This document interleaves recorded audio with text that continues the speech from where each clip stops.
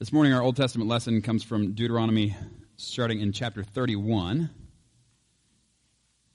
And the bulletin says, starting in verse 30. I'm actually going to start us back a little bit earlier than that. We're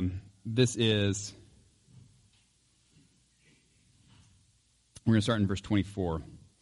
And if you remember anything from the books of Exodus, Leviticus, Numbers, or Deuteronomy, you'll probably recall that, after the people got out of slavery in Egypt, and Moses is leading them through the desert and through the wilderness then for 40 years, there was a bit of grumbling and complaining and all of that. Anyway, at the end of that time, this is kind of Moses' take on that. We'll start in verse 24 of chapter...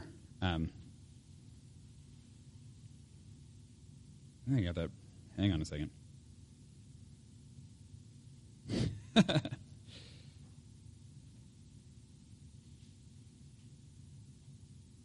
think I may have written down the wrong chapters entirely. Yeah, we are.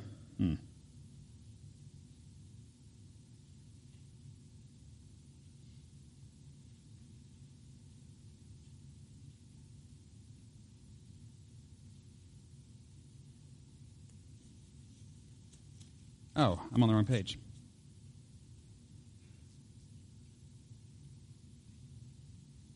Yep, I was on the wrong page. Okay, we're going to start in verse 24 of chapter 31. I was on 30. After Moses finished writing in a book the words of this law from beginning to end, he gave this command to the Levites who carried the ark of the covenant of the Lord. Take this book of the law and place it beside the ark of the covenant of the Lord your God. For there it will remain as a witness against you. For I know how rebellious and stiff-necked you are. If you have been rebellious against the Lord while I am still alive and with you, how much more will you rebel after I die? Assemble before me all the elders of your tribes and all your officials, so that I can speak these words in their hearing and call the heavens and the earth to testify against them. For I know that after my death you are sure to become utterly corrupt and to turn from the way I have commanded you. In days to come, disaster will fall on you, because you will do evil in the sight of the Lord and arouse his anger by what your hands have made. And Moses recited the words of this song from beginning to end in the hearing of the whole assembly of Israel. Listen, you heavens, and I will speak. Hear, you earth, the words of my mouth. Let my teaching fall like rain and my words descend like dew, like showers on new grass, like abundant rain on tender plants. Ooh, doesn't that sound good? I will proclaim the name of the Lord.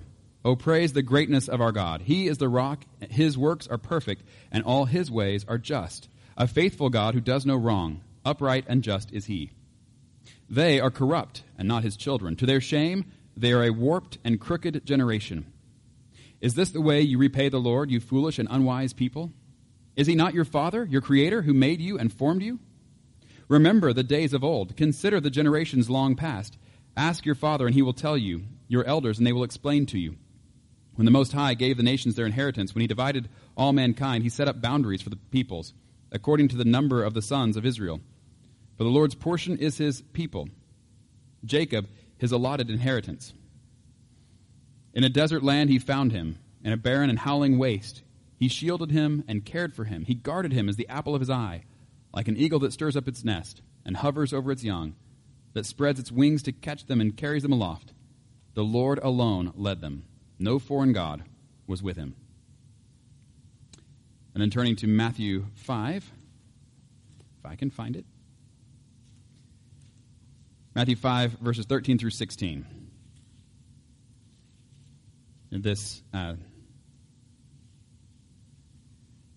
famous saying of Jesus from the early part of the Sermon on the Mount, where Jesus says, "You are the salt of the earth.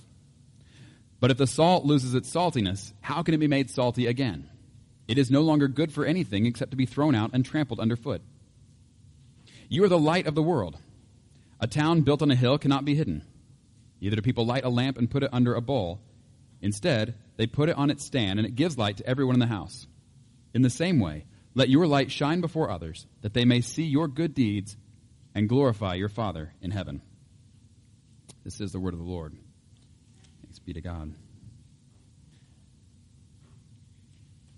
Well, as we turn to our sermon text in Philippians 2, I have been telling y'all for some time, I've been very excited about getting to preach through Philippians.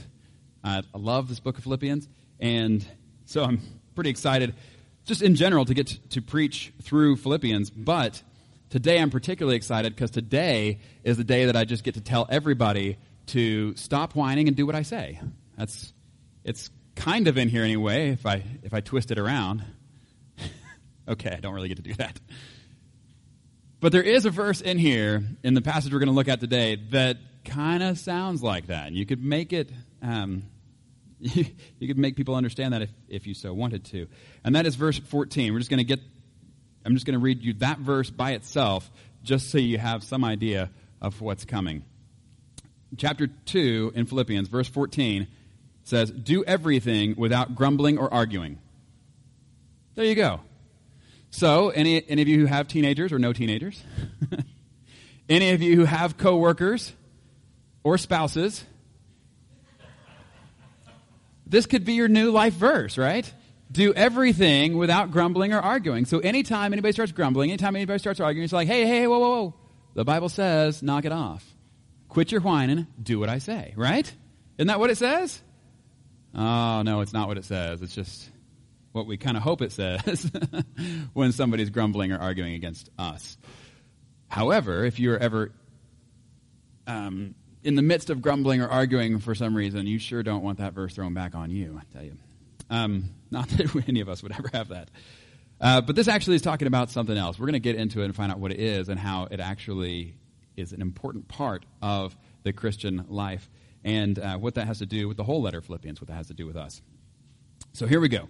This is Philippians chapter 2, starting in verse 12 and going on through the end.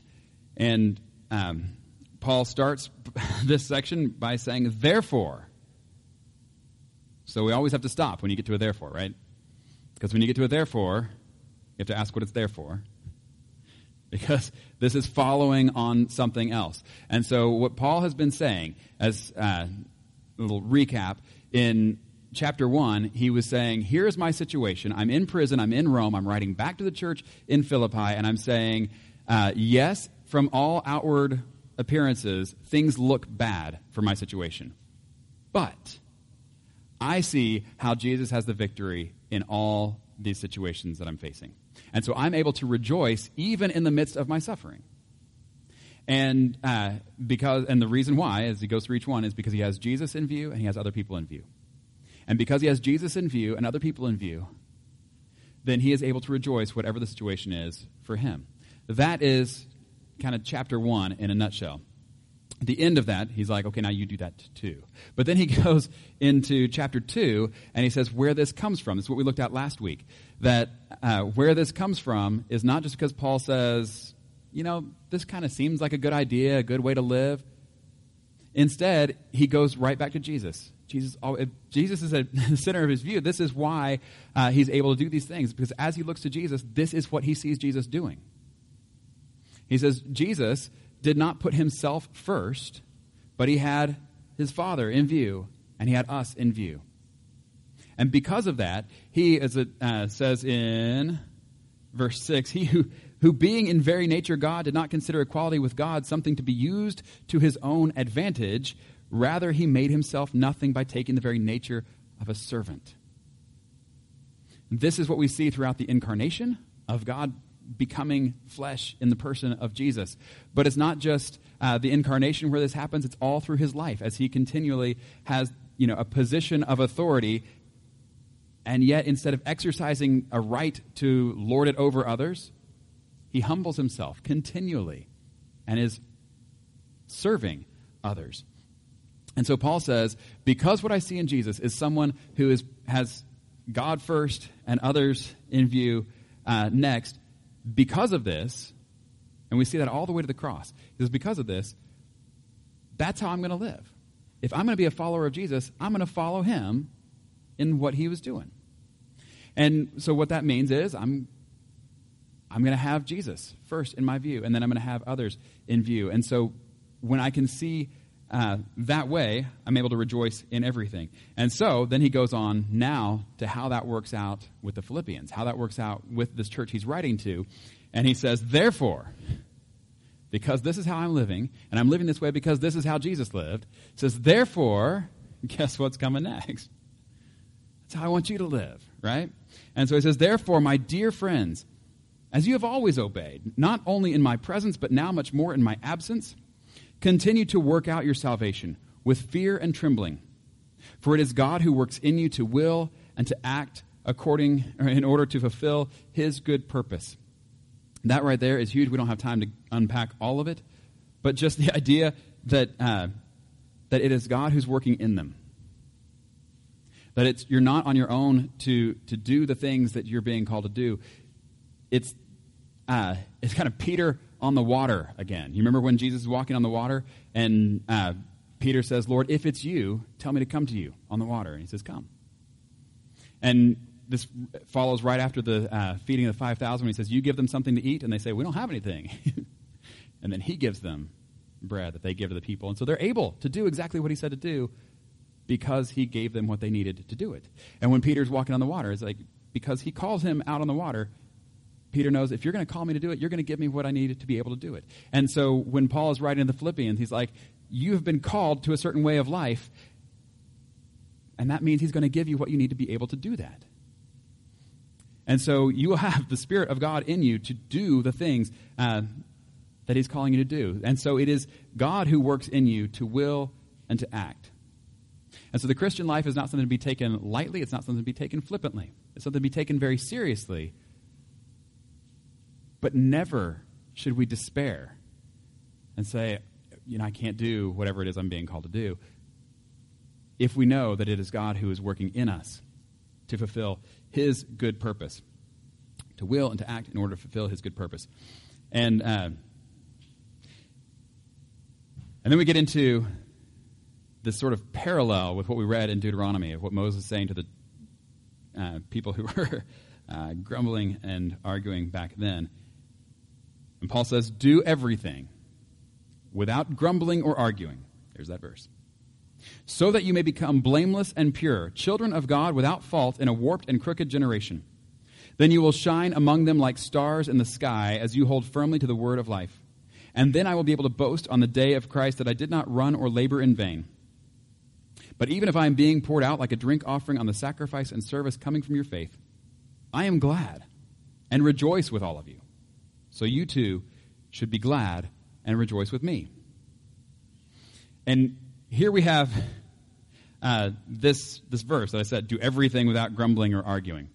And in context, I hope you see that this can't possibly mean what it sounds like apart from the rest of the verses around it. This can't possibly mean, okay, everybody quit your whine and do what I say. It can't mean that. But what does it mean when it says do everything without grumbling or arguing? Well, it's talking about do everything that God is calling you to do. To live the way that he's calling you to live. To be the people that he's calling you to be. And to do that, not grumbling. Okay, imagine this. Imagine you decided you were going to join the local football team because you're, of the appropriate age and stage of life to do that. And you join the local football team, and as you are a part of the team, you start going through the workouts. You go through the exercises. You go through the training. You start running plays. You're going in the game. And every step along the way, you're like, I can't believe I have to do this. This is terrible. I don't remember. And you're just grumbling and arguing. At some point, you have to ask the question, maybe I don't want to be on this team. What? And if that's the way you're going to go about it, what does that do to the morale of the whole rest of the team? And so what Paul is saying to the church in Philippi is not quit your whine and do what I say, but look, if you have joined God's team to do the things that he is calling you to do, to be the people that he's called you to be the light in this dark world, then do it joyfully. Be glad that this is what he's called you to. Be glad that he is the coach and you're not the coach. And so do this without grumbling about it along the way. Do this without arguing about it along the way. This is what we saw in the generation with Moses as they're coming out of Egypt and they're like, oh, this is terrible. We don't have anything to eat. It was better when we were in Egypt and, as slaves. No, it wasn't. But here they are grumbling and complaining, and it says, okay, here's some food. And they're like, oh, all we have to eat is the food you gave us. Yeah. Can you be thankful for a bit instead of always grumbling and complaining about everything? Now, I think one of the reasons why this is important for us to hear is because this is a dark world. And that's where he says that we would be, if we do this, that we will shine among the people of this generation. And by generation, I mean whole age. We'll shine among them like stars in the sky. And if you think about what stars look like in the night sky, they're points of light shining in a sea of darkness. Right?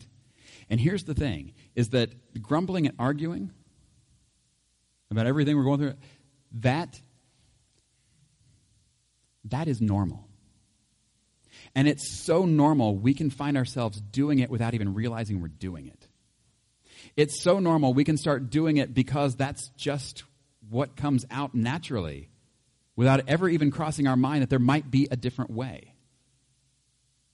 I actually overheard some children talking recently, and you don't need to know who they are, you don't know them anyway, but overheard some children talking, and one of them, it was like all they could say was grumbling and complaining about something.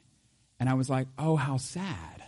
I don't know if that is something that has come naturally to them or if that is something that they've picked up from their parents or from just the environment in general. But this small child had nothing to say except, oh, this is terrible, this is terrible, this is terrible, this is terrible, this is terrible. Oh, man. But that's the world we live in. That is the darkness of the world around us, that it would be like this. And Paul says, you, as Christians, live differently. Understand that God is calling you to a different way of life and to go about that without grumbling, without arguing, but with thanksgiving, with praise, and rejoicing. Let's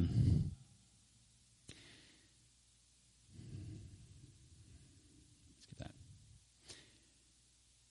So this is what Paul is encouraging for them, and then he says, and if this is the case, then I won't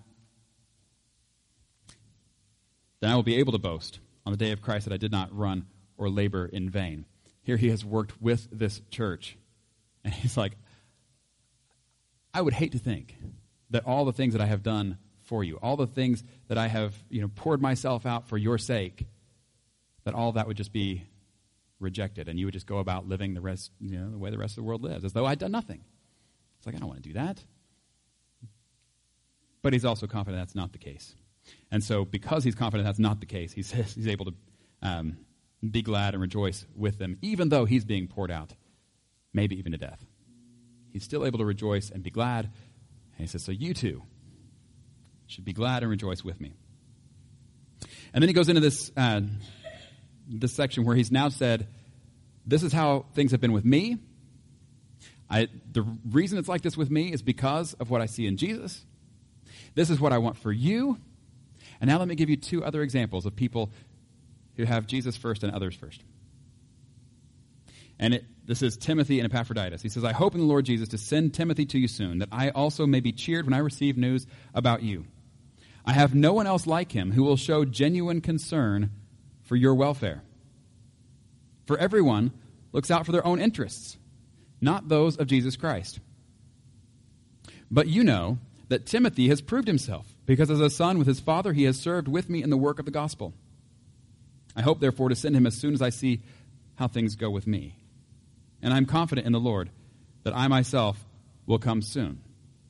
So again, Paul being in prison in Rome, under trial, not sure if he's going to be released or executed. And yet he's already said, look, either way is a win for me, but I think it's actually better for you that I would come back to see you, and so I'm confident that that's what Jesus is going to do, that he's going to send me back to you. But I'm going to wait till I find out what happens. I still don't know. And then once I find out, I'm going to send Timothy so you'll know too. And Timothy, as he holds him up as being just like what he's encouraging for the Philippians. When he said in chapter 2, do nothing out of selfish ambition or vain conceit, rather in humility value others above yourselves, not looking to your own interests, but each of you to the interests of the others. And now he says, this is what Timothy's doing. You know this. You know Timothy. You know how he's been like this. And this is how he is. He will show genuine concern for your welfare, even though everybody else looks out for their own interests. Not him. You know that. And then he says, but I think it is necessary to send back to you Epaphroditus, my brother, co-worker, and fellow soldier, who is also your messenger, whom you sent to take care of my needs. For he longs for all of you, and is distressed because you heard he was ill. Indeed, he was ill, and almost died. But God had mercy on him, and not on him only, but also on me, to spare me sorrow upon sorrow. Therefore I am all the more eager to send him, so that when you see him again, you may be glad, and I may have less anxiety. So then, welcome him in the Lord with great joy, and honor people like him, because he almost died for the work of Christ. He risked his life to make up for the help you yourselves could not give me. Now, I don't think there at the end that he's trying to give a little dig, like you guys couldn't do this, but he did. But what he is saying is that Epaphroditus is the one that they sent, because they said, we can't be there in person, but we want to send help somehow. And so Epaphroditus is the one who goes, who takes their gifts to him, who brings news about the Philippian church to them, and is now the one who's carrying this letter back to the Philippian church.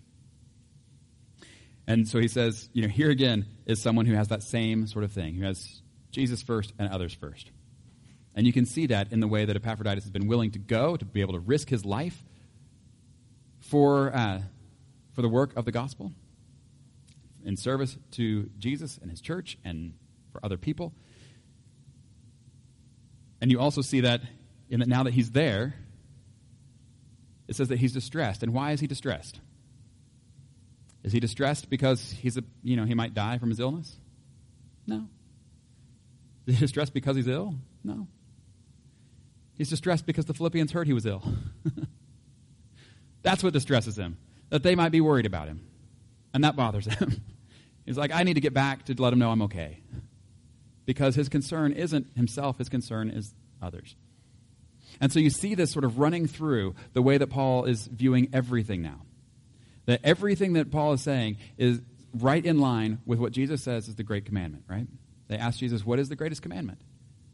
And he says, well, it's kind of two that are really closely tied together. Love the Lord your God with all your heart, soul, mind, and strength. And the second, which is like it, love your neighbor as yourself.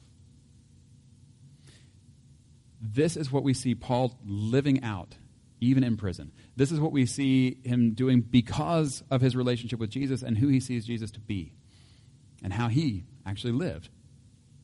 And this is now what he's encouraging for the Philippians, to do the same thing. And to do this in such a different way than the rest of the world lives. It's a whole new life. And a new life that's exactly the same as the old life, what's the point? This is a new life. And when we look at one more thing by way of conclusion. When we look at this image that he holds out, it says, if you really live like this, you will be like, you'll shine like stars in the sky as you hold out the word of life, as you hold firmly the word of life. And he says, gives us this image of these bright lights in the dark sky. These bright lights that, as stars, not only, give some illumination in the darkness of night, but also provide a way of navigation. So if you don't know where you are, which way you're going, and you're trying to travel after the sun goes down, that gets really difficult before GPS is invented. But stars, the stars can show you where you need to go. You find that North Star, head that way, if you're going north. It says, you will shine like stars in the sky, providing light, also providing direction. And here's what I want us to envision. If you can zoom out on our entire planet. And have you seen those images that they take from space where you see the whole planet at night, but there are lights that are on? And so you can tell like where the cities are because there's more lights there. You've seen those before? If not, you can imagine it in your head, where you see these lights all over the dark world. That's what I picture along with what he's saying here. You'll shine like stars in the sky. You'll also shine from the other perspective like that, but on the earth. You'll be like the lights that are on the earth in the middle of a sea of darkness. And so what I want you to know is he is not saying all is rosy in the world. He's not saying that. That we know that there is a lot of darkness. But as Mr. Rogers has often said, or is often quoted saying, when bad things happen, where do you look? Remember what he said? Oh, come on, people. Just kidding. He says, look for the helpers, right? Look for the helpers because they're always there. And so when bad things happen, there are always going to be people who are there doing something good. And what I would say is something similar, but this. When you see the darkness in the world, look for the Christians. Look for those who are bringing the light into that dark situation. So when there's sex trafficking in our world, look for the Christians who are seeking to rescue people out of that and shut it down. When you see people who are being mistreated, whatever the situation, don't look at the bullies, look at the Christians who are around, who are trying to stand up for them and not be mistreated anymore. When you see the darkness of the world, don't be overwhelmed by the darkness, but understand that the light has broken into the world, and it's breaking into this world. It broke into the world through Jesus, but now in and through the lives of Christians who live the way that he is calling them to live, differently than the rest of the world. And to do so without grumbling about it and arguing about it along the way, like the people in Moses' generation, but are doing so joyfully, who are giving of themselves and who are giving of their own lives because they've got Jesus in view first. They've got others in view first. And they are seeking to live a different way, a way that brings the light of God into all the dark places of this world. May we be those who are those because of Jesus. In the name of the Father, the Son, and the Holy Spirit. Amen.